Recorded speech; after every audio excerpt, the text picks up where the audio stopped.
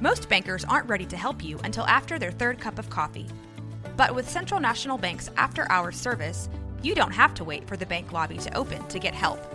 You can contact us from 6 to 8:30 in the morning or from 5 to 10 in the evening, and we'll connect you to a real, live, local person who can answer questions and fix problems 7 days a week. Bank different. Bank Central. Central National Bank. Member FDIC. When you need mealtime inspiration, it's worth shopping Kroger, where you'll find over 30,000 mouth-watering choices that excite your inner foodie. And no matter what tasty choice you make, you'll enjoy our everyday low prices, plus extra ways to save, like digital coupons worth over $600 each week. You can also save up to $1 off per gallon at the pump with fuel points. More savings and more inspiring flavors make shopping Kroger worth it every time. Kroger, fresh for everyone. Fuel restrictions apply. Hey guys, thank you for the patience for waiting for this episode. It's been a couple of days since we recorded on Tuesday. Lots of things just come up and, we get busy, but we appreciate the patience. We wanted to give a quick shout out before the episode to our new partner. That's right, we have partnered up with Stadium Scene TV. This is really exciting news. They are a wonderful platform for podcasters, media members, bloggers to get their content out there. It's really awesome. I would recommend checking out the website at stadiumscene.tv. Check them out on Twitter. Check them out on Instagram. Really nice guys. Very helpful with everything. They've helped us get our site set up on their website so that we can promote and get our content out there. So yeah, make sure to check out Stadium Scene TV. And yeah, hope you guys enjoy the episode. Bye.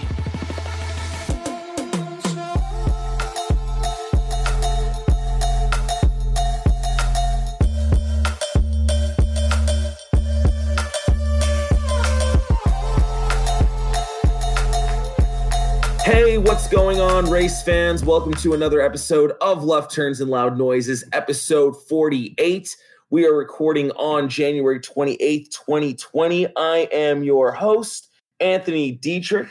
I am joined, as always, by the hardest working man in Daytona, my partner in crime, Kevin Costello. What's good, my dude? Dude, it's good, just coming off a full 24 hours of hearing race cars. So, honestly, today was a little weird because it was the first day in 6 days there wasn't cars on track, and it felt a little eerie. Yeah, that's kind of strange, honestly, especially this close to Speed Weeks. You'd expect something to be testing around there, or at least the ghost of the Goodies Dash series running around the course. I don't know.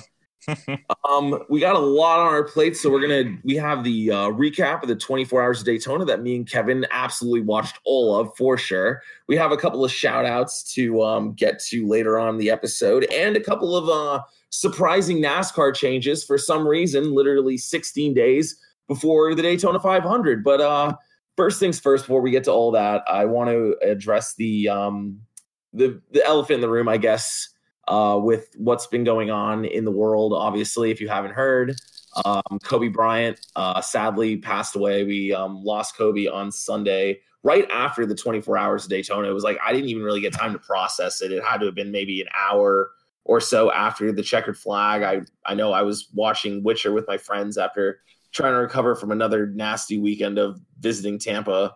And I was just looking at my phone, and all of a sudden I just get this absolutely absurd notification. I couldn't believe it. I know that you said that you were finishing up in Victory Lane.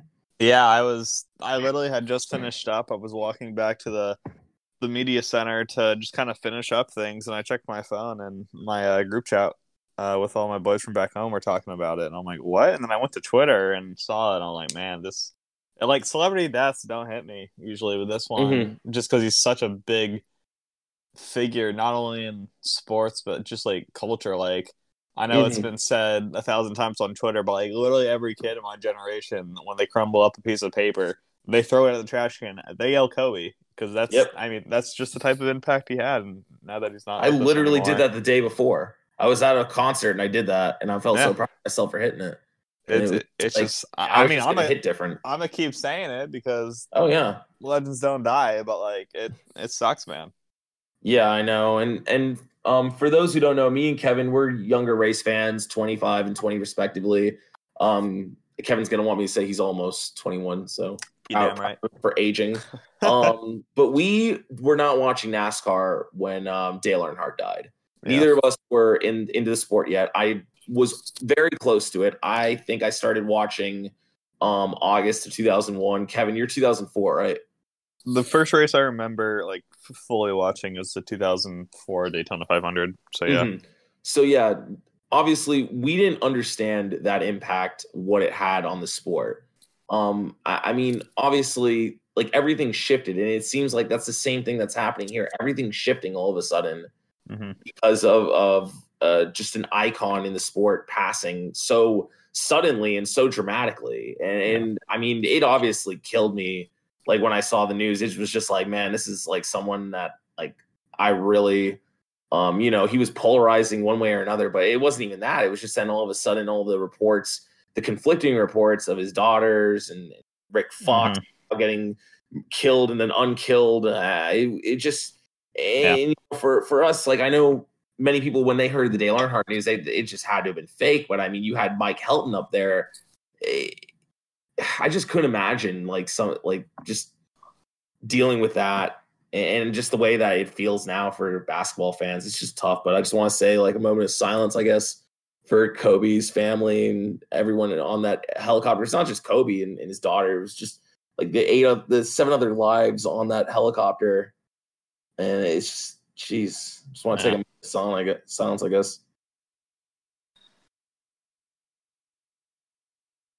But yeah, I mean, that was a tough way to end like the way to like we just got racing back. Death Twitter. Yeah, but and death emotions. I mean, but if anything, it shows how each day is valuable. You never know when it's going to be your last. And it inspires us to keep doing what we love because we never know how long we're going to be here, so we might as well enjoy it for the ride. Yeah, and I'll say this before we move along, like people saying like, hug your family and be there for your friends. It shouldn't take a death like this to do that. Like I tell my mom all the time, I call her like every day and I tell her how much I love her and how much I appreciate her. Like, it's just important to maintain those positive relationships in your life because life is fragile, man. And like, I've lost friends like just out of nowhere. Like I would get a phone call and just be like, yeah, you're like so-and-so just died. And like, it's crazy shit. Like one of my friends fell asleep sadly, like behind the wheel and just died just literally like hours after I'd seen him. And like fucking just crazy shit like that can happen. So just, be there now. And one more thing, fuck helicopters. I think as not fans, we can say that. Fuck helicopters. Fuck flying in anything not commercial aircraft in general. Like no, fuck that, dude.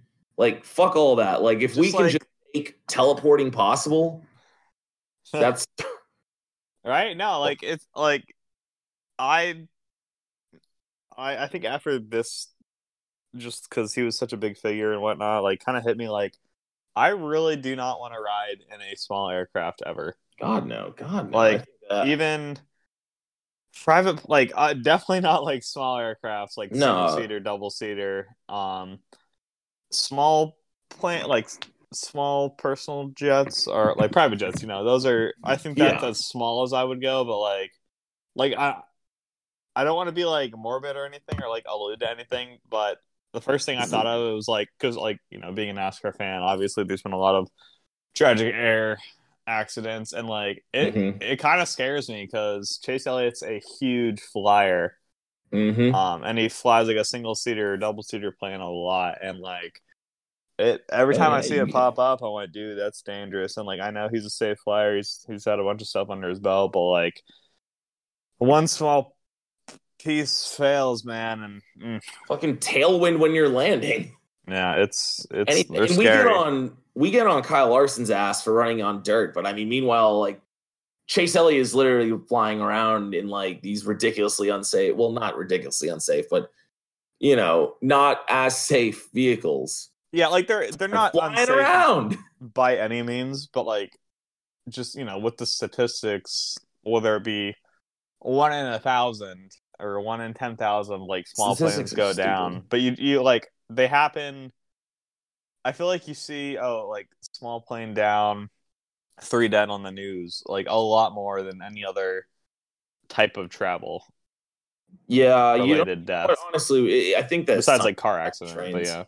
Yeah, but I think it's time to go back to trains.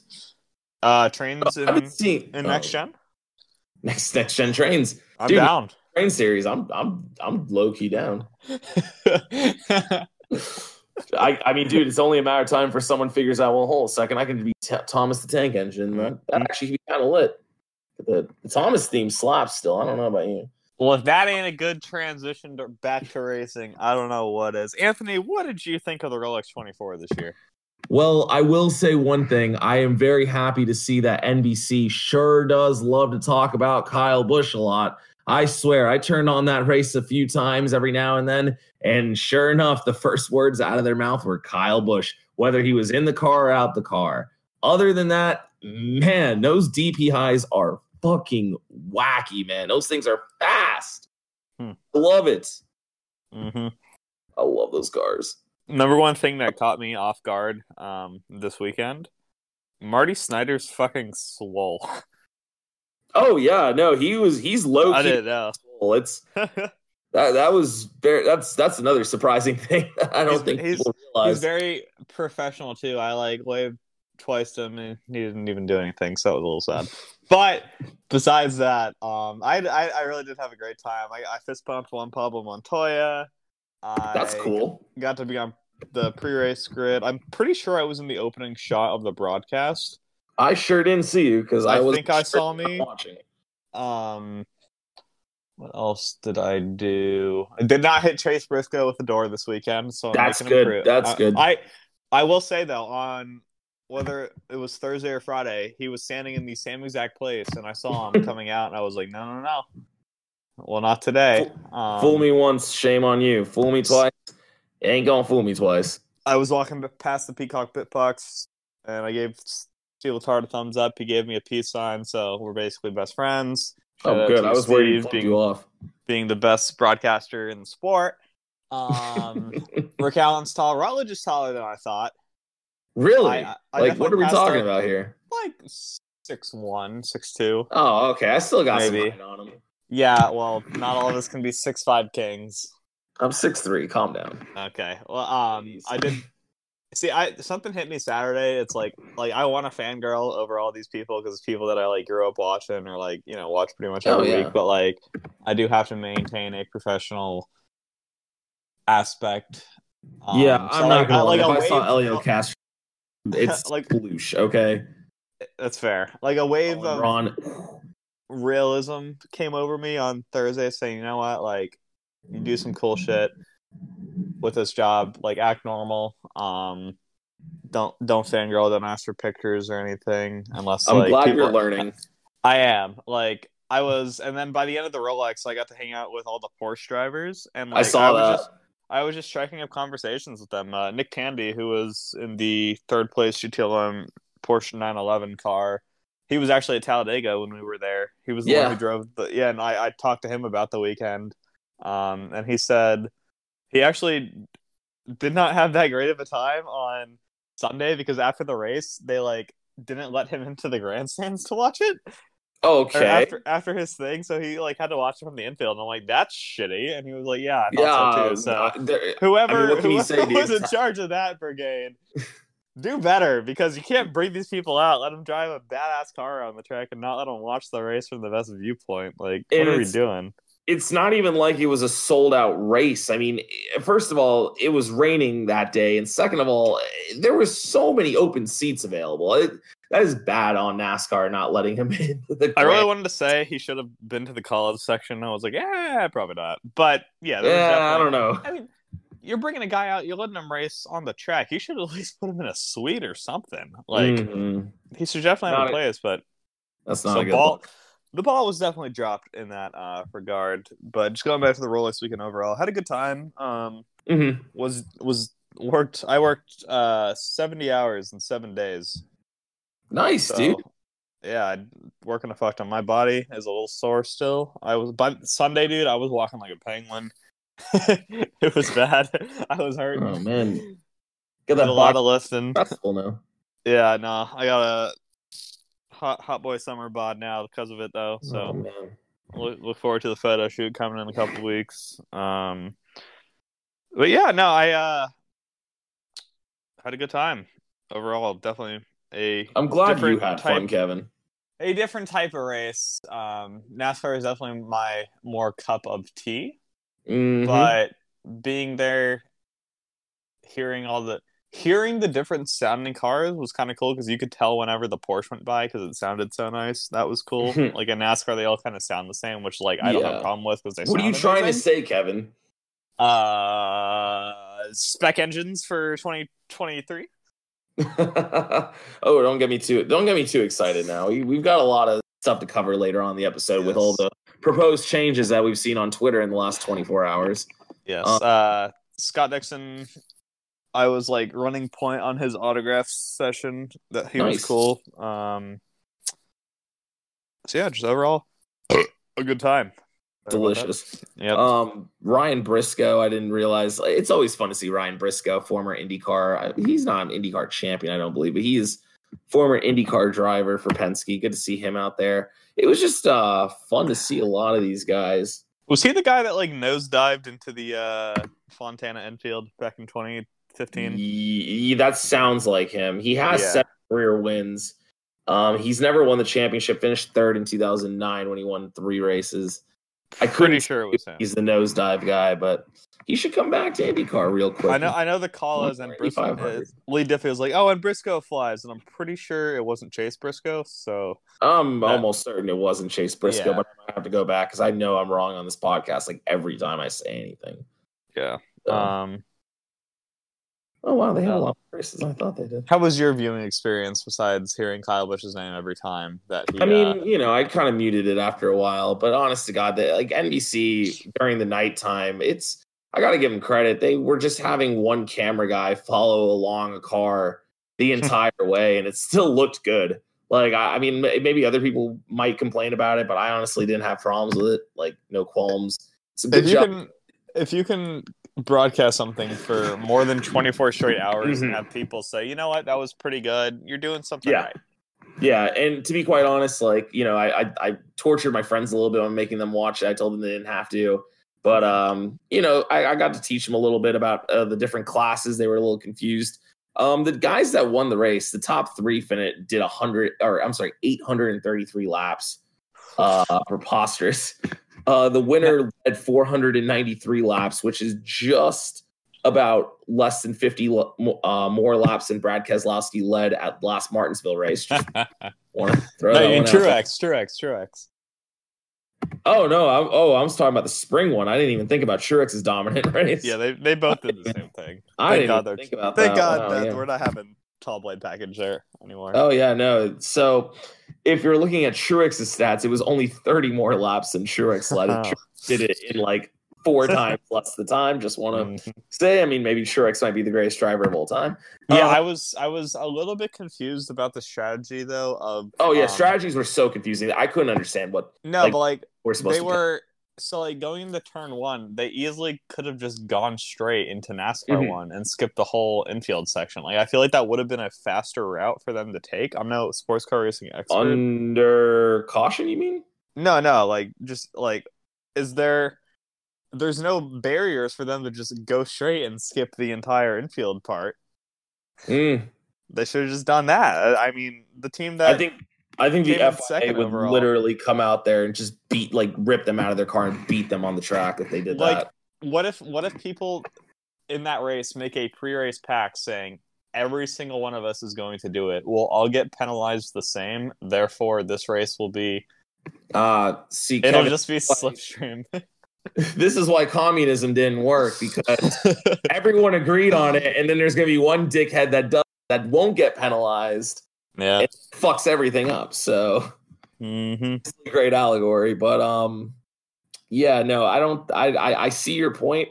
I don't think it would ever work, but I mean, I'd be here for some bump drafting with the DPS. Why not? Yeah, I will say though, going 220 around the track. before the Rolex 24, they had the Michelin Pilot Challenge, which Yeah. Haley Egan, Chase Briscoe, and Austin Cindric was. There was a Mustang that flipped on the backstretch. I don't know if you saw that. I saw that. Yeah, that was. I'm like, if that's the first like official-ish race of the NASCAR Speed Week, I know Rolex doesn't count the Speed Weeks, but like calm down here. the racing season at Daytona, man, we are in for a wild show. Because if you're having people flipping that race, just wait until Tall Blade package with the Daytona 500. Big burp. Yeah, I have a feeling we're gonna see more than just birds flying during Speed Weeks. That's all I have to say. Mm-hmm. Want to give a shout out to the winners though. So you had, I'm never gonna get his name correct, Renger van der Zande. Yep, close enough, sure. Ryan Briscoe, Scott Dixon, and Kamui Kobayashi. I think I got that right. All right, hell yeah. They won DPI, LMP2, Henrik Hedman, Ben Hanley, Colin Braun, my hero, and Harrison Newey. I will say, Ben Hanley, just going to him real quick. Ben Hanley had the best interview of the weekend in the media center. Just like, I don't remember exactly what he said, but he was so upbeat and like cheerful. It definitely put a smile on my face. Which I'm super glad he won. Do you have this open? The results? Yeah, the results. Not currently. Oh, okay. I was going to let you read it out because I feel like I'm doing all the work. Nah, all you. TLM class winner, you had the BMW big boy of John Edwards, Jesse Crone, Augusto Farfus, and Chaz Mostert. What a collection of names. Mm-hmm. And then GTD, Corey Lewis, Brian Sellers, Madison Snow, and Andrea Calderale. Go teams. Go teams. Good job, guys. And of course, Kyle Busch finished ninth. Yeah. Man, they ran 100 less. They didn't run that many laps. The GTLM battle was like super good throughout the whole race. It was between that BMW and both Porsches. They were trading the lead a bunch. So that was a lot of fun to watch, especially because I was in charge of the second place team, so I was always paying attention to that class, like who am I gonna have to escort and whatnot. So that was a good time. Yeah, no, that GTLM was the one I was mostly focused on, pretty much. So cool. And now with the 24 hours out of the way, we're pretty much we're in the shit right now. Like we're back in racing mode. Like it's back. Oh, it's back. Yeah, the Rolex is always like last year was the first year I like actually paid attention to it on TV and like went out of my way to watch it.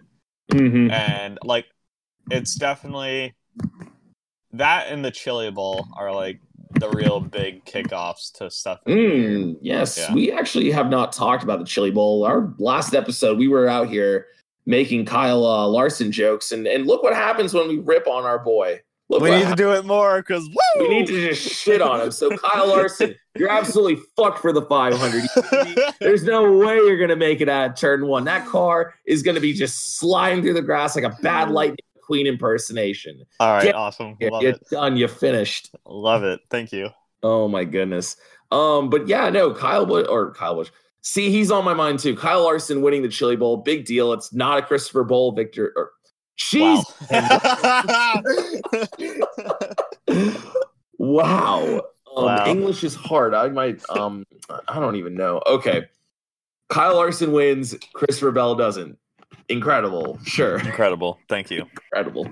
That's the word I was looking for. Oh. Yeah. So racing's back. And because of that, should we get into some predictions? Yes. What would this podcast be without any picks? We haven't power ranked anything in months. It feels like we've been itching for it for a while, so we might as well bring it back. We've got we made some tiers. We haven't done this before on the podcast. We made some tiers this year for our 2020 driver list, and I believe Kevin, you changed yours to 6 now.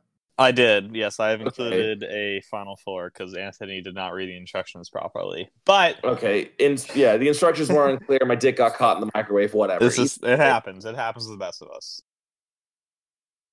Either way, we have 6 categories. So for me, I've got my final 4, my playoff folk, and then from there it just kind of goes on, and it literally does say playoff folk. We're gonna put these on Twitter and Instagram so you guys can see how poorly we may have selected. But Kevin, since you're the one who gave us the idea, why don't you give your tier list first? All right, I'm gonna go from bottom up. So we have 6 tiers. I think we'll go over our names first, and then go into. I think we can start off with like just missing playoff drivers. I don't know. We can go through each list individually. Mm-hmm. Yeah. All right. So, anyways, go for it. My 6 tiers are the Rick Ware Racing and crew at the bottom. Just above that is not quite shitbox material, but ain't gonna contend for wins besides super speedways. Above that is might sneak out a playoff win or appearance, ? Probably not, but don't let this ranking game distract you from the fact that Justin Haley is indeed a Cup Series winner. Above that, playoffs? We talking about playoffs? Could not be these teams, but just barely, though. And then above that, we get into our actual playoff drivers, and I have that as going to Nashville for some burnouts in December. I think it's back in Nashville. I actually don't know now that I think about it. I'm assuming they're going back to Nashville. That was really cool when they did that last year, so they should probably keep that. They got and up top, just generic Final 4. Well, the fact that NASCAR actually did get something right with the Nashville burnouts, that means they're going to take it away because it was so successful. I'm not going to comment. So for my tiers, I have on the bottom, LOL, yeah, okay, bro. Here. I have then above that, probably 0 top 5s, probably lucky ass top 10s. Then above that, might win, gotta be damn lucky. Then above that, NBC's Gang of Adversity. Nice. So then above that is the playoff folk, and then you got your final 4. I couldn't think of a joke for that one. Yeah, no, final 4. It's a respectable title. It is a very respectable title, and I'm sure it'll be sponsored by something atrocious like fucking hot dog water or something. Sure, good. Sounds good. All right, let's run through our bottom tier list real quick. Let me know if you have any other people besides here. I have the 00, the 15, the 27, the 46, the 41, the 41, not the 41, not the 41, the 51, the 52, the 53, the 54, the 66. You just say all Rick Ware. And the 77. And this was made before it was announced that the 56 car is going to be, or the 46 car is going to be the 49 for the 500, but just true. The MBM team or whatever it's. I was like, what the hell is Landon Amick doing in this field? Yeah. So that's I haven't heard in a while. Only one I have the exact same list: 15, 00, 27, 66, all of Rick Ware and Fincham. I did not put the 77 in there because I have faith in them to at least get a top 10 with Chastain and Chip Ganassi. So this is true. Yeah. All right, that's fair. So moving up above that, I got my probably 0 top 5s, probably lucky ass top 10s. I've got Chastain. I got the 62 of Brendan Gaughan, which I don't know why he's on this if he's only doing restricted plates. Me too, but I have him in the same place. I almost have to put him in. I almost have to put him into the might win, gotta be damn lucky tier. Yeah, I was thinking the same thing. Like it's like, man, he's either gonna do one of two things. He's either gonna win the damn race or he's gonna fucking go flying. Like, I mean, my title is not quite shitbox material, but ain't gonna contend for wins besides super speedways, which is indeed true because he's literally not racing anything besides the super speedways. Yeah, that's fair. You actually have to legally keep him in that tier. So then I have Ty Dillon also in that one, and then the 38 car who I forgot was even in it. I think it's Gilliland. Fuck. Is it Gilliland or McDowell? I can't even remember because I don't really. No, it's John Hunter, but I'm trying to think of. Wait, damn it! I want to change my tiers up. I thought John Hunter was in 34. Damn it! I had Hunter. I had the 34 in my final 4. No, John Hunter's in the 38 because it was just announced that some other oil company or motor. Yeah, I saw that. Yeah, I should have. Oh well. All right, so whatever. In my sorry, John Hunter tier list, I have pretty much the same, except I have both the 38 and the 34 in there. I have Ty Dillon in there as well. I had Daniel Suarez in there until today, which we will get into later. But I moved Oh, him what up could have a tier. happened to Daniel Suarez? I don't know. Nothing that no one could have predicted what was going to happen. It's almost like I had never heard of this rumor before today. That's unbelievable. But anyways, so your might sneak out a win playoff appearance, but don't let this distract you because Justin Haley is a cup winner. Yeah, that one. Yeah. I have Corey LaJoy, Bubba Wallace, Okay. Ryan Preece, Ricky Stenhouse, which might be a little controversial. He might be a tier up, but I don't know. I just think that team it could improve. I definitely did think about it, but I did not think he deserved to be on the same tier as the people above him. And then Daniel Suarez. Okay. Yep. Okay. So for my might win, gotta be damn lucky third worst tier, I had. So I'm almost certain the 47 is Stenhouse. Like, yes. To think about that. Okay. So I have Stenhouse, Bubba. Then I thought I had John Hunter Nemechek, but I guess I have the Gilliland McDowell combo, who I don't even remember who's in that car. McDowell. Right? McDowell. Okay, so actually, you know what? I'll double down on that. I think McDowell could win a race at Talladega. He's due. That's fair. He almost got it one time. Yeah. People forget he started on the 2007 pole. People forget this.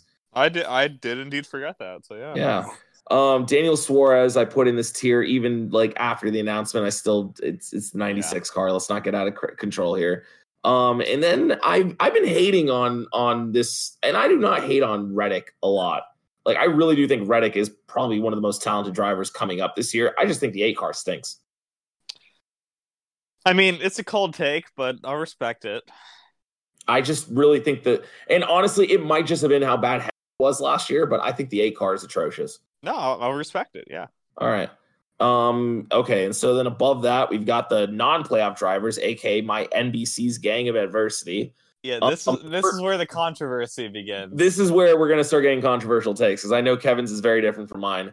So my Gang of Adversity, the first driver who will not make the playoffs next year, because I actually put this in order of where I think they'll finish in the points too. Okay, let me do that. I did not real quick, because I just put in numerical, but I like that idea better that you had. Yeah, I mean, I was just because I just started putting them together up top, and I was like, you know what, I might as well do this the way I think I might finish out. No, I like that. Oh, first dude, driver out. It's going to be devastating. Yeah, sorry, I keep talking over you. No, you're good. You're good. So the first driver out, it's going to be disappointing, but again, these are just predictions. It's February. Don't shoot me alive.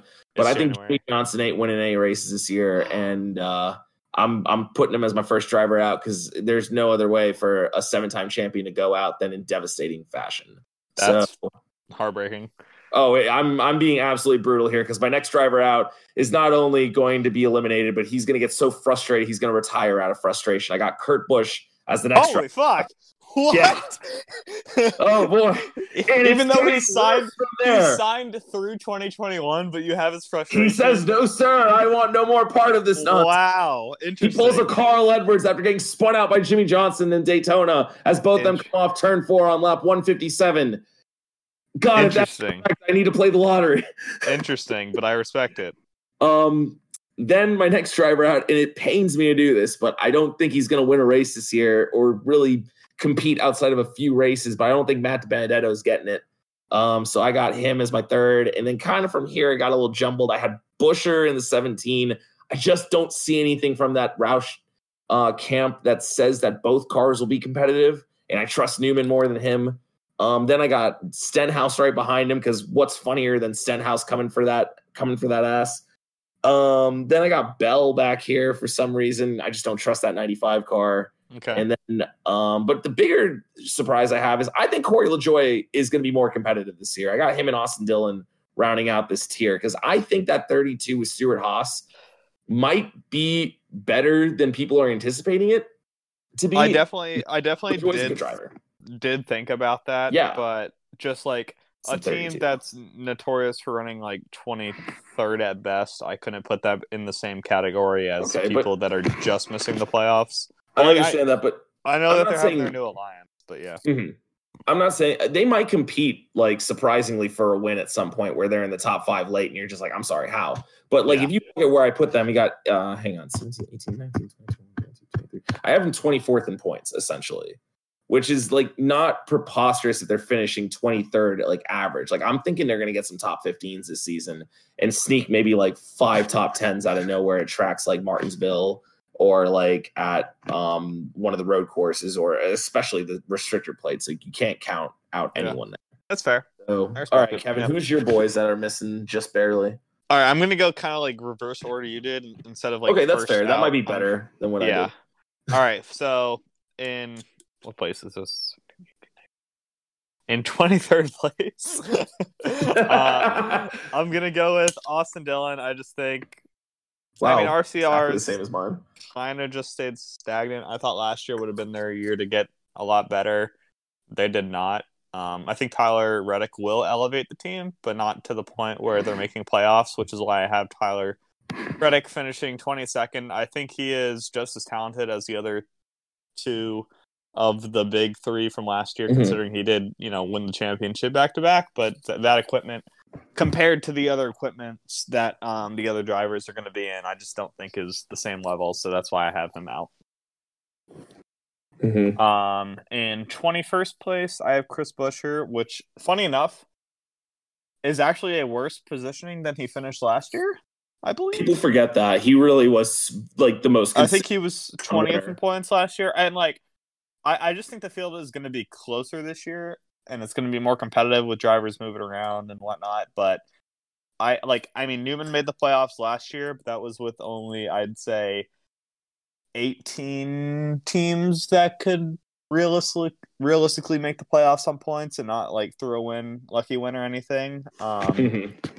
So like he had to beat 2 other teams, which he barely did, but he did it. But it's all that matters. I don't think Roush is going to do that this year. So Buescher in 21st. I actually had DiBenedetto in between them, which it pained me because I really do think he's going to be good, especially with them going to a lower downforce. Yeah, but I just don't. I don't see him making the playoffs. I do see him making the playoffs, but there's also just so much unknown there, and I feel like whenever there's a lot of hype around a driver and a new team, it never comes to fruition. And I think if he gets the ride again there in 2021, it'll be good.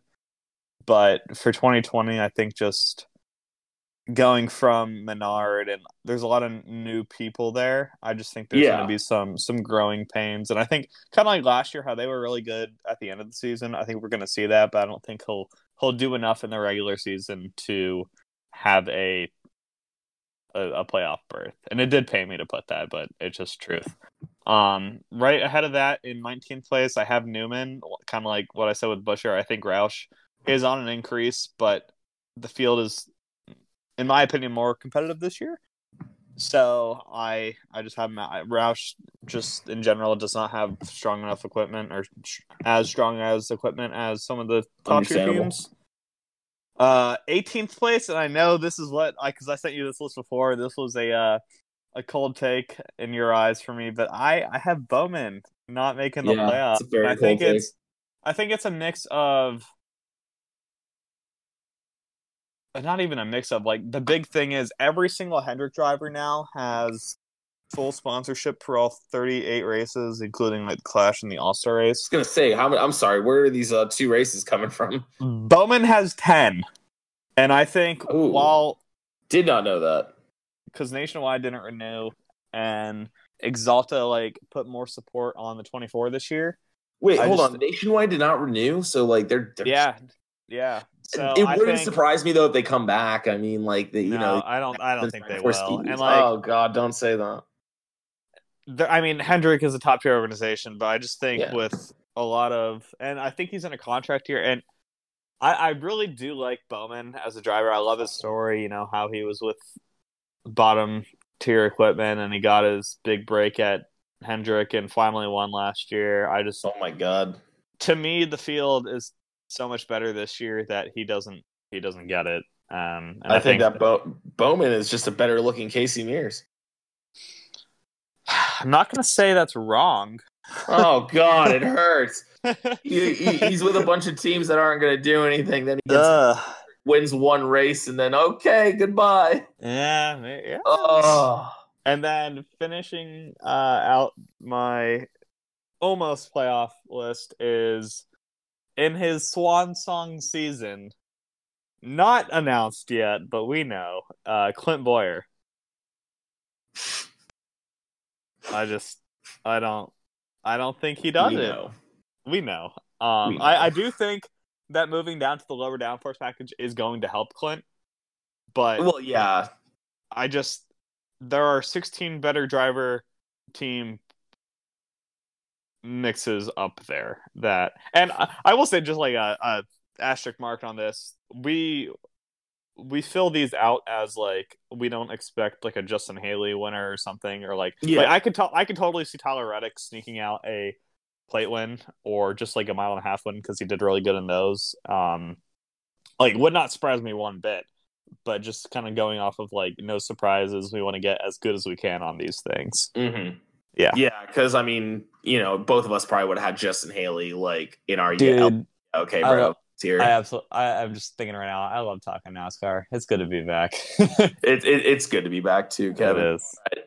So, my word, we got our playoff drivers next. Did you rank? I ranked them by like elimination rounds, dude. Okay, let me do that real quick. So you go through. Okay, I'll go then. So my first four out, I'm pretty much almost identical to last year. I have Eric Jones, Ryan Newman, Clint Bowyer, and I have a lot of faith in Cole Custer. I think that he's gonna make the playoffs. I mean, for a rookie, he's gonna be the only rookie in my eyes. But I think that's safe to say both of us are holding this rookie class pretty high, especially compared to other previous classes. I think Cole actually legitimately wins a race this year and would be the first rookie to legitimately win a race in his rookie season since Dennis Hamlin in 2006.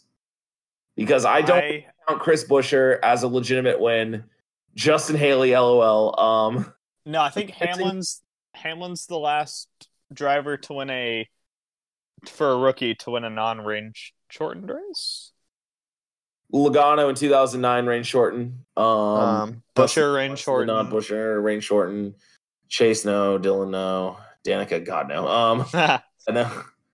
Yeah, Eric Jones got really close at Bristol in 2017. Yeah, he did get very close. But last year, Chase Elliott got close a couple times, like that at Michigan. He finished second both times. Don't remind me. Okay. So yeah, those are my first four out, but I think that's not really a hot take, but I think Custer definitely pulls it out.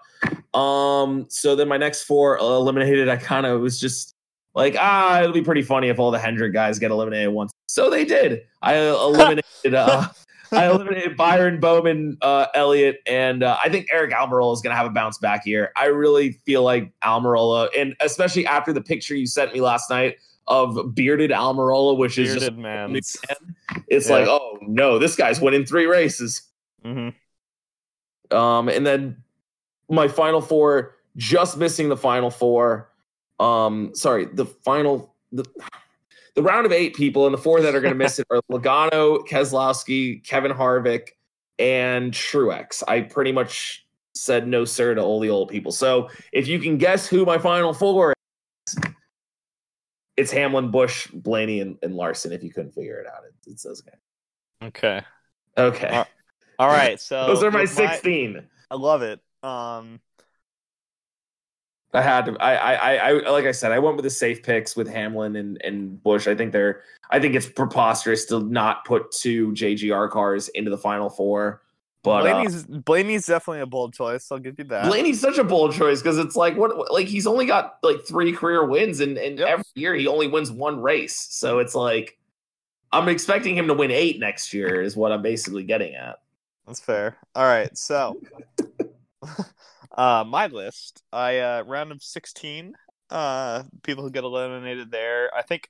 I think Custer is going to point his way in to the playoffs. But I don't think wouldn't surprise me either way. I don't think I wouldn't be surprised if he won a race. I'm just not predicting right now for him to win a race.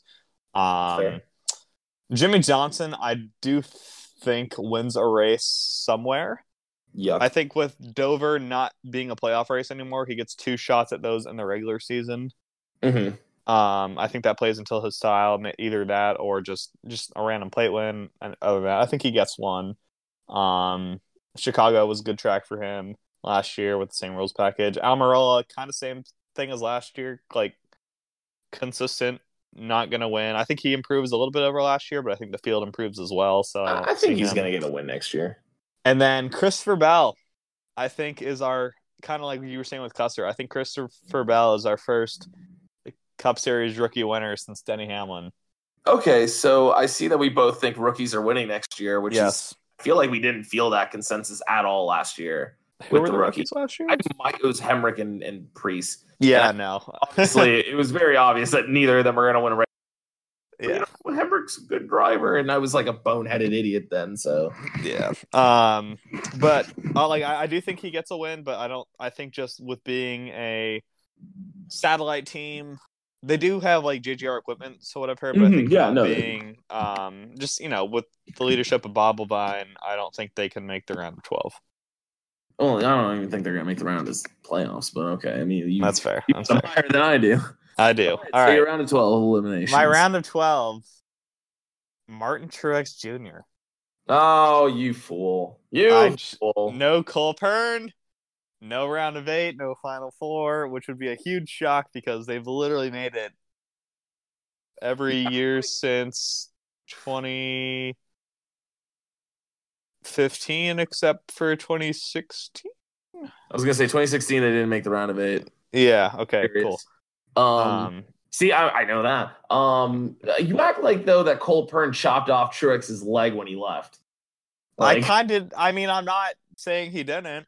I just think that's fair. We haven't seen Truex's leg since. I honestly forget who the new crew chief is there. I'm sure he's a swell fella, but he's no Cole Pern because he's not Canadian, so he's already got negative points in that category. Exactly. So I think the team hurts. I still think they won like a couple races, but I don't see them. Plus, Truex isn't the best restrictor plate racer, or he doesn't have the most luck there. And I think Talladega, he gets caught up in a wreck or something. The Roval's a good track for him when Jimmy Johnson isn't right behind him. And then Google hasn't updated. I mean, I know I'm gonna say I'm a dumbass because he literally won at Vegas last year, which is now in the round of 12. But yeah, calm down with your incorrect stats. But screw it. Other than that, Brad Keselowski, I think again he's good, but he's not good enough. I think the crew chief change will hurt that team, even though they'll end up in the same round of elimination. Kurt Busch gets one round further than last year, but I don't know. It's a decent team. Yeah, respectable team, but not a championship contending team in my eyes. And then, as much as it pained me to do this, Eric Jones is not making the round of 8. I think he'll win. That pains you? I think it does because I'm a big Eric Jones fan. Yeah, but I mean, like, you also had to be a little realistic about it. Eric Jones is probably fighting for his job this year at Joe Gibbs. We'll see about that. This is year 4 Eric Jones, and he's only got 2 wins. Well, meanwhile, everyone's got like 50 around him. How many Southern 500 wins do you have, though? That's what I thought. Oh, man, you got me there, dude. I also competed in 0, so. This is fair. All right. Going back real quick, so his new Truex's new crew chief is James Small. It's an atrocious name, so you might be right about that. Also, I just heard that Cole Pern ran in CASCAR, which is definitely the most Cole Pern thing I've ever heard in my life. It sounds like a name for Canadian NASCAR. It is actually Canadian NASCAR. Would you look at that? It used to be on Speed late night, and I used to watch the fuck out of it. It was hilarious. Also, he's 37. I didn't realize he was that young. I thought he was in his 40s, so it's even weirder that he was older. He was younger than Truex. My round of 8 eliminations, just missing the final 4. A shocker, if you will, but I think you actually have the same thing. But Kevin Harvick does not make it for only the second time since the format started. Yeah, I also had that, and I don't think it is a shocker because it's Kevin Harvick and he's actually dominant. But Kevin's getting an age. I think he's still going to win like 4 to 5 races. No, I agree. And that that Texas race, he's won 3 times in a row. So, Exactly. That's my only thing. Like, if he dominates that again, and like, it's like, oh well, whoops, we were wrong again. yeah. But yeah, I don't know. Not feeling it this year. Also, Kyle Larson, I think he has a better year, especially with the low downforce being back. I think he actually gets a Bristol win this year. I don't know which race it'll be, but I think he gets one. But I just think Martinsville still being in that final round, he's not good there. And Texas is kind of an track for him. I think he's going to need to go out and win Kansas. And I think that's the first race of the round of 8. But if he doesn't win that, I see him being in a hole. So, and then also William Byron, I think, has a breakout year. I'm thinking not just one win, maybe 2. This is a ridiculous take, and I hope you understand how ridiculous this is. Maybe 2.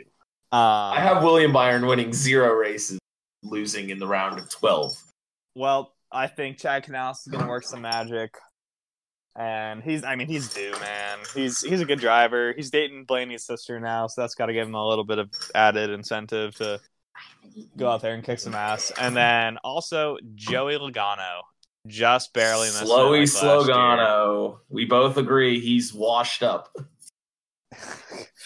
I'm not going to go that far, but yeah. I know. You know me, Logano. But, yeah, Joey doesn't make it. So, looks like you also have Blaney. What is this? Hold on. So, wait 1 second. Your Final Four is almost exactly the same as mine. Who are we missing? Chase Elliott? Yeah, I got Chase in my Final Four. And then Kyle, Denny, and Ryan Blaney. Yep. Well, you heard it first, guys. Left Turns Loud Noises is a non-biased podcast that roots the absolute fuck out of Ryan Blaney, Kyle Busch, and Denny Hamlin to win. Kyle Busch. Let's be fair. It's Kyle Busch. Yeah, Hamlin for me is just too good at Kansas and what's it called, Martinsville. Yes, Texas. He even won last year, so I think he gets back. And then I recall Denny has won a race at Texas with a torn ACL, or was that Martinsville? Wouldn't surprise me. Either way, they're both in the same round. So, and then Blaney, he's pretty good at all 3 of those tracks, and I think kind of like last year, if Blaney can make it through the round of 12, I mean, he's got Talladega and the Roval in there, which are strong tracks for him. And then Chase, I just think he's finally due, man. Like, yeah, he's like, I think Kansas moving. I think Chase does better in the regular season to like give him a points buffer, and Kansas is a very good track for him, and Martinsville has been kind to him as well. As long as the 9 team kind of doesn't like commit seppuku again like they did during the 2019 playoffs, they'll be fine, especially during the round of 8. But I didn't pick a champion. I can't pick one right now. And nor do I will. Plus, once the playoffs start, we'll probably have the same conversation again and look back at this list and laugh. But yeah, these lists are probably going to be very rare. Like Ty Dillon's going to end up winning another 2 stages and another, 12 races. So gets himself just in contention to be in the round of 12 just by those 2 stage wins alone. The 12 wins, but they're all cute. Yeah. Oh man, this is gonna be fun. But at least now we've got some picks, we've got some ideas of what our season's gonna look like, and it's gonna be a lot of fun. After Kurt Busch wins early and makes the playoffs, and then Anthony looks back on this list and is like, "Fuck, was I doing?" All right, well then I will make sure to laugh. I'm gonna have to root for like 17 other winners at that point, so I don't look like an idiot. But hey, I wouldn't be surprised, man. I would be surprised because it hasn't happened before, but the field is stronger this year for sure. Probably Kyle Busch, Truex, and Kevin Harvick could also just win like 20 of the 26 This is true. Yeah, you never really know. I think having 2 different aero packages is just like by nature, because you can't really, one team just can't hit on it like JGR did last year and like dominate at every type of track except for super speedways. So I think with them going with a high downforce and a low downforce, it leaves room for more teams to put all their eggs in one basket. A certain type of track lead to more parity throughout the field, which is just, as fans, all we can ask for. That's honestly beautiful, Kevin. You should be a poet. I really should. NASCAR hire me. Oh, wait. Okay, so let's shall we round out the field? Yeah, I'm down. All right, cool. So rounding out the field, obviously news that we've pretty much known for 2 months now or so, but Daniel Suarez to the 96 is finally confirmed. And Wow. as with all NASCAR rumors, an announcement is just a confirmation of what we knew weeks in advance. Yep. So Yep. congratulations, Daniel Suarez in the 96. We literally had said it like 20 times, but formal announcement time. Just Yeah. like NASCAR, we're perfect for it. But something that we did not know was that NASCAR was going to actually toy with the stages at a couple of the races. Yes. So NASCAR, as always, if it's not broken, they decide to fix it some more. And you actually like what they've been doing. I think it's like, I don't think they hurt anything at the super speedways. It's still, everyone has to pit in a stage, and whatnot. I do feel like it's a little weird. Like I think Dover, it was like stage 1 is only like 90 laps or something, and then stage 2 and 3 are 150 or something. I liked how stage 1 and 2 were the same, and then stage 3 was the longest. Stage 3 is still going to be the longest at all the tracks, or tied for longest. I don't know. That was a weird change to me, but yeah, I don't know. I think it reason could for it. lead to some more strategy, which I mean, I'm always game for. Like, if I think people will actually have to do green flag pit stops now during that stage if they didn't already at Dover, something like that.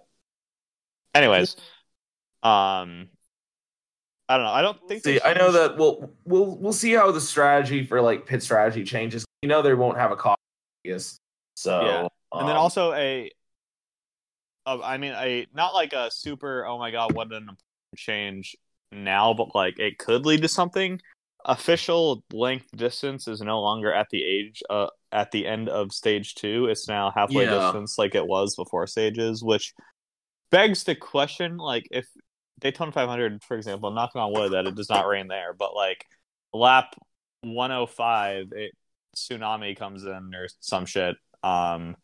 Would the winner of, obviously the person who's in front wins the race, gets all the 5 playoff points, but would they also get the additional playoff point for winning stage 2? We're just missing playoff points, and that is I mean, I'm assuming that's how it would work. Mm-hmm. I don't see how it would work. I mean, obviously, you want to win the 5 playoff points. That's kind of the big deal there. But I feel like that's like a little bit of a non-deserved. I mean, you're in the lead, so it's I deserved. see why they did it. It makes sense. I don't like it because people were talking about, but the Bristol Spring Race, and it was like, yeah, but I mean, we got more racing. Are we really complaining about getting more racing? Yeah, I will never complain about more racing. Yeah. I do complain about the overtime. I will complain if I think Pockris and Gluck tweeted out that they were considering doing 4 stages for each race. Let's not. I already think that's a little bit of a bad idea for the Coke 600. I get like Coke 600 longest race, and like last year's race was really good. And like I get how it's the longest race, so it should have some extra incentive to it. It's already the longest race. You don't need to put. NASCAR is going to do it because they're going to get more commercial time out of it. This is factual, and yeah, I actually can't argue with that. My thing is though, now you have the opportunity to score 8 playoff points per race, and that can be just a little bit like overly dominant because right there, that's like almost a full fucking like top 10. Didn't Kyle Busch do that at Charlotte 2018? Oh no, it was Truex that had to have done that. No, that was 2016. That was before stages. Oh yeah, you're right. Yeah. No, Kyle Busch pretty much did the same thing. He led like 300 something. I'm pretty sure he won every stage.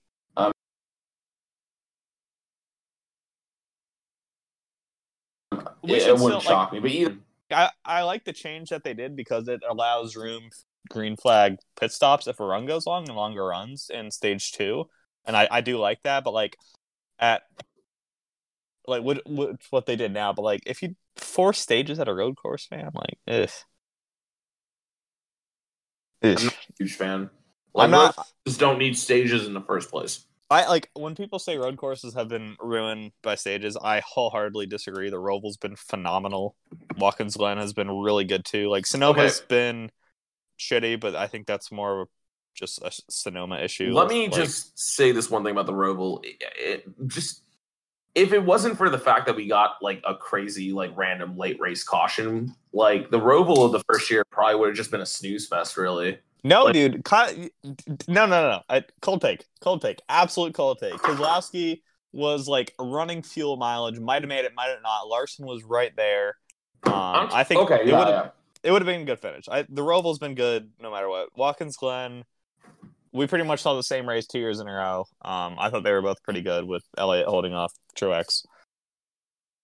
But yeah, Sonoma. I was mostly talking about the rest of the field, but I mean, I don't even know if Larson would have caught him. I do recall, like, you know, like thinking drunkenly out loud, "Oh yeah, Larson's gonna win."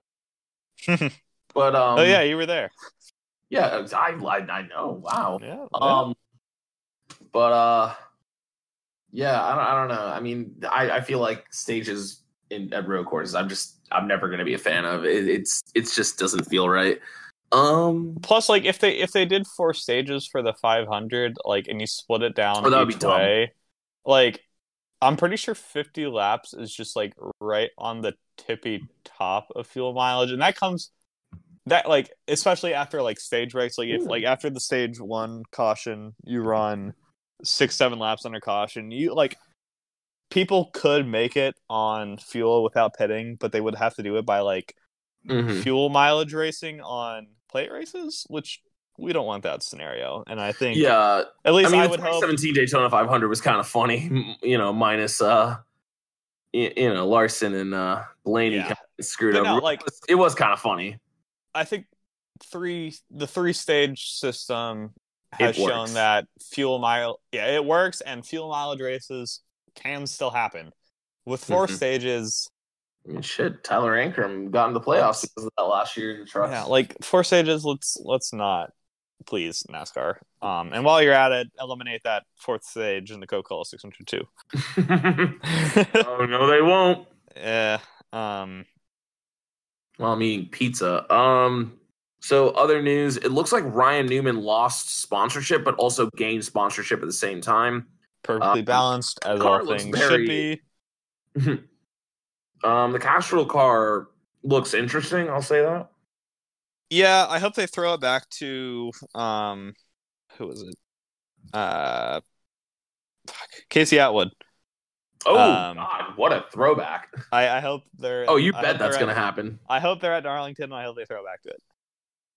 Speaking about throwbacks, we got a throwback sponsor coming back into NASCAR. Citgo has announced back with of old drivers John Hunter Nemechek, but that's good to see Front Row getting some sponsorship. That's pretty cool. I know they don't ever do anything cool with the schemes, at least in my mind. It feels like they rarely do something pretty cool with the schemes, but I always thought their Speedy Cash scheme was really cool. I don't know if they're I'd like to be disappointed by that. You know? Yeah. What else? I saw a couple other things on JScan over there. Oh, some sad news from the racing world. We had John Ray. He, for those who don't know, he's the one that drives the big rig with the American flag around Talladega before the race. It's one of the most iconic things in NASCAR. If you've ever seen the movie Ricky Bobby, it was he was in there. Did we see John Ray actually drive the big rig? Because we saw the big rig. I honestly don't know if he was the driver or not. To be honest, like, no disrespect to him, I had no clue who he was. No, that's fair. A lot of fans, a lot of Fairweather fans, like, did not know who he was. I just always thought, fuck you. I just always thought that, I always thought that Talladega just brought that in separately. Like, I had no clue there was a whole tradition behind it with him, but just to see him, he broke the tractor trailer record, like the fastest a tractor trailer has ever gone without it hauling anything, 92 miles an hour, which I find kind of slow, but also I feel like that is kind of slow. when you see it actually on like the banking, like that thing is hauling ass around you. Yeah. Like, that is a terrifying thing to see go that fast. So Yeah. the cool tradition. I know Darlington, or oh my god, How dare you? Talladega is going to keep that tradition alive no matter what. It's pretty awesome. But Kevin, you speaking about some traditions, NASCAR is going to be changing some stuff up potentially from what we've already seen with the schedule change this year. And I think you got a little excited, and you sent me a list the other day of what you think might happen in the future. Yeah, I'll definitely be posting that list on Twitter sometime this week, probably tomorrow, maybe tonight. Who knows? Yeah, it's a pretty good list, but Kevin's got some good ideas on it. Want to go detail or not really? What you can, yeah. I want to hear your thoughts.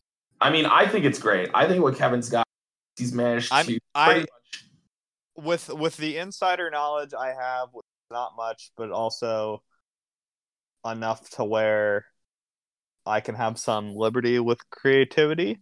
I mean, like what we know is we're getting new tracks. At least that's what I'm not going to say the number because I know the number, but Kevin I know like the range. I know the range of numbers. I'm not going to say that, but my post may or may not reflect that number or that within that range. I will say though, I appreciate you even putting like if it's a night or day race according to what you think. Like that's awesome. And some of these we're expecting we have our first doubleheader this year, and then I think what your list is implying the doubleheader is a success because you have 3 of them on here. I do, and I think like the season ending in October. I will be honest, I have not heard anything about more doubleheaders as of now.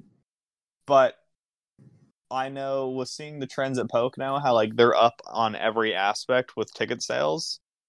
And I think I think NASCAR sees that, says, "Hey, we want to have some of these tracks still with," because you have to balance TV money, because the TV contract right now is for 36 races or 38 races if you want to include the Clash and the All-Star race. But sure, let's do that again.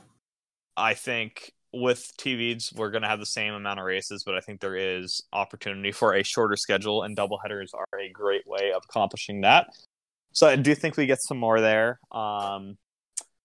Obviously Daytona's going to be in its same traditional date. Southern 500 will be. Coca-Cola 600 will be. And yeah, you'll see if you've made it this far and you follow me on Twitter.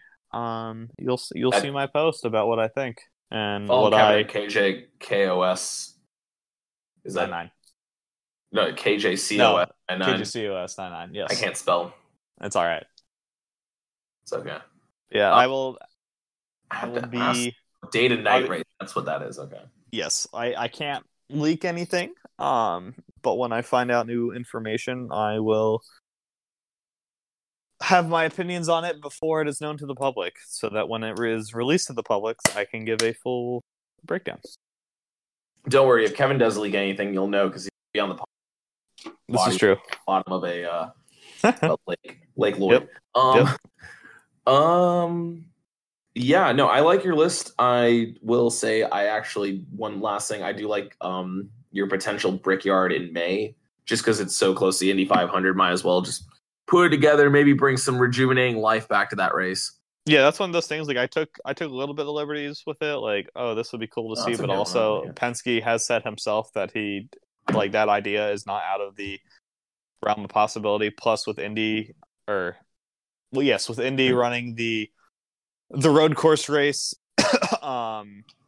that's actually that's in general a scheduled Saturday race for some reason. It's not a Sunday afternoon race. Mm-hmm. And I think with Xfinity now running that same exact layout, which was also confirmed today, they're running 14 turn. So Grand Prix layout. I just think that adds up. I think NASCAR should try something that will never work, but they should do it anyways. They should do a grid start for the Xfinity race. It'd be an absolute shit show. And I love it. That would be. Mike Harmon takes like 8 years to get up to speed. Mike Harmon's finally coming in turn one. He's getting lapped. I feel like at least 5 cars would stall. We shouldn't make fun of Mike Harmon. He'll ask us to meet him in the Applebee's, and I just can't afford that. There's an Applebee's within walking distance to where I'm staying, so square up right now if you want to, Mike Harmon. I'll see your ass here in 14 days or some shit. Dude, he'll literally show up, be like, I'm gonna beat that KJCOS 99 pussy's ass in this parking lot. He ain't got shit. He could probably eat me. That's all I gotta say. Oh my god. Okay, so let's finish up real quick. So you mentioned Speedy Cash with Front Row. So here's one we didn't mention. Fox is officially, we pretty much knew this, but Fox officially going to 2-person booth with Joy and Gordon. That should be fun. Probably a little bit more professional. You can't get less professional. Oh, trust me, they could always put Rutledge. Sorry, they could always put Michael Waltrip up there. Let's see here. What else we got? UniFirst is going to sponsor Chase Elliott for 3 races. I'm sure that they'll also leech on to one of Bowman's 26 unsponsored races. Yeah, we'll see about that. We'll see. Brennan Gaughan to retire after this year. I thought that last year was his last year, so this one. I swear, like half the announcements this week have already been like confirmed, and then now they're like officially getting. Like I sworn I saw that Brennan Gaughan's was going to just. This is the 4th time Brennan Gaughan has retired. Even that. Like I knew, like I feel like I knew like 2 months ago that he was going to just run the 4 super speedways and be done with his career, but that was just officially announced this week. Yep. And Suarez, while we did say he is running the 96, he is not running the Clash. Even though he is an eligible driver because he did win the pole last year at Kentucky. So with the Clash eligibility field being 20 this year, it looks like the actual start grid will only feature 18 because I don't believe Hemrick is going to have a ride either. Yeah, you're probably right about that. Unless which we had a meeting about today actually, and I brought that up. I had heard a rumor, and you probably know that this is false, but I'm still going to say it out loud anyways. That RCR really wants to bring back the 31 again this year. I mean that's probably incorrect, but with who? With Hemrick. Well, I'm guessing with Hemrick, but. If I'm guessing, he's like someone was like, "There's no one that they could put in that car because he's not going to field a Cup car for Kaz Grala." I said he should. I say he should. I like Kaz Grala. I like. He won at Daytona before. This is a fact, and we only tell facts on this podcast. Another fact is that Miller Lite is going to sponsor Brad Keselowski for 1 race. I mean, this is almost as insulting, if not more, than just not even being on the car altogether. But the number 2 has always had Miller Lite on it. I mean, at least it's a big race. It's the Coke 600. It doesn't feel right. It doesn't. It's like Lowe's leaving the 48 and NASCAR altogether. It just doesn't feel right. I'm not gonna lie. I'm not sure about Penske or Keselowski's future at Penske.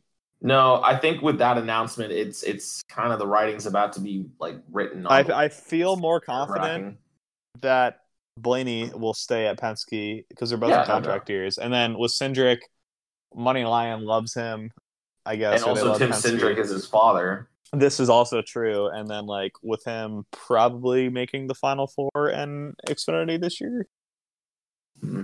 Probably. Yeah. So we'll silly season literally will not end. It's hibernating right now, but it's going to be awake and very violent this year. I can't wait to start talking about what we believe is going to happen in 2021 in 4 weeks. Kyle Larson to the fucking 5, baby. Oh, baby. Lots of fun things have happened since I've been listening to a lot of good new music. Had some new Mac Miller drop this past week. I don't know, Kevin, if you've been listening to anything good recently. No, but I found out I actually might be going to my first real concert. Oh, wow. Who are you going to see? It's 98 Rock concert at Amalie Arena in April. There's a lot of like smaller rock bands there. Dirty Honey, I'm a huge Dirty Honey fan. I don't know if you've even listened to them. Shout out Dirty Honey if you're listening to the podcast. They kind of sound like Guns N' Roses and Aerosmith a little bit. Oh, hell yeah. That's not really my cup like of tea, but I know a lot of people like that. Yeah, I really like their songs. Who else is going to be there? Beartooth is going to be there. Nice. A lot of like bands with like one or two good songs. I don't know. I've never been. It fits in perfectly in my schedule. I have like pretty much all of April off, so I might as well do stuff while I can before I go back to school. And yeah. Porter I also announced a new album today. believe I will be visiting Las Vegas Motor Speedway in April. Wow, okay. That came out of nowhere. I also might be going to the Detroit Grand Prix and. All right, calm down with the flexes. We get like 3 flexes. Maybe. Or I guess that's maybe. We'll see. We'll see. Anything else you wanna do? Might go to Auto Club. Oh my God. All right. Too. We'll see. All right. Well, in the meantime, since I'm not gonna this week with, I guess next week, what are we gonna have to talk about? Arca. I know I'll be no, because Arca's. Yeah. Well, I'll definitely try to fit in an episode after the Clash before Daytona 500 because we got to give our rankings. I don't think unless you want to do one right now, like a. Or we start time. Okay, cool. Yeah, no, we'll start our official picks once the season starts for the 500. We'll give our Clash recap. So our next episode, you will hear our Clash recap and our 500 predictions. Yeah, we got some fun things on the way. Also, we got an interview with our Ryan of the Year. It's coming on the podcast soon, so you guys want to definitely check out that episode when that drops. But in the meantime, we will see you guys next week with more nonsense shenanigans. And until then, I have been Anthony. And I have been Kevin. And we'll see you guys then. Love you guys. Bye.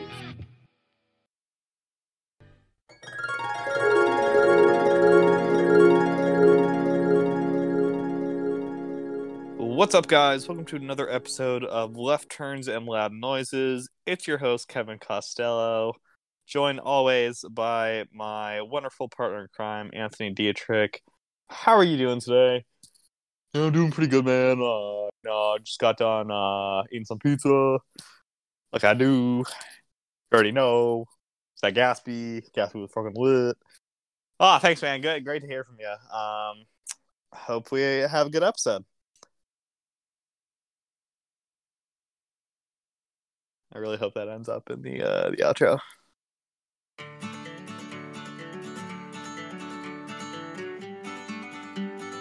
Bang, bang, bang. Baby, cock the Glock and then I let it spray. Bust it out the Chevrolet. Going fishing for your bitch today. We drunk in Tampa Bay.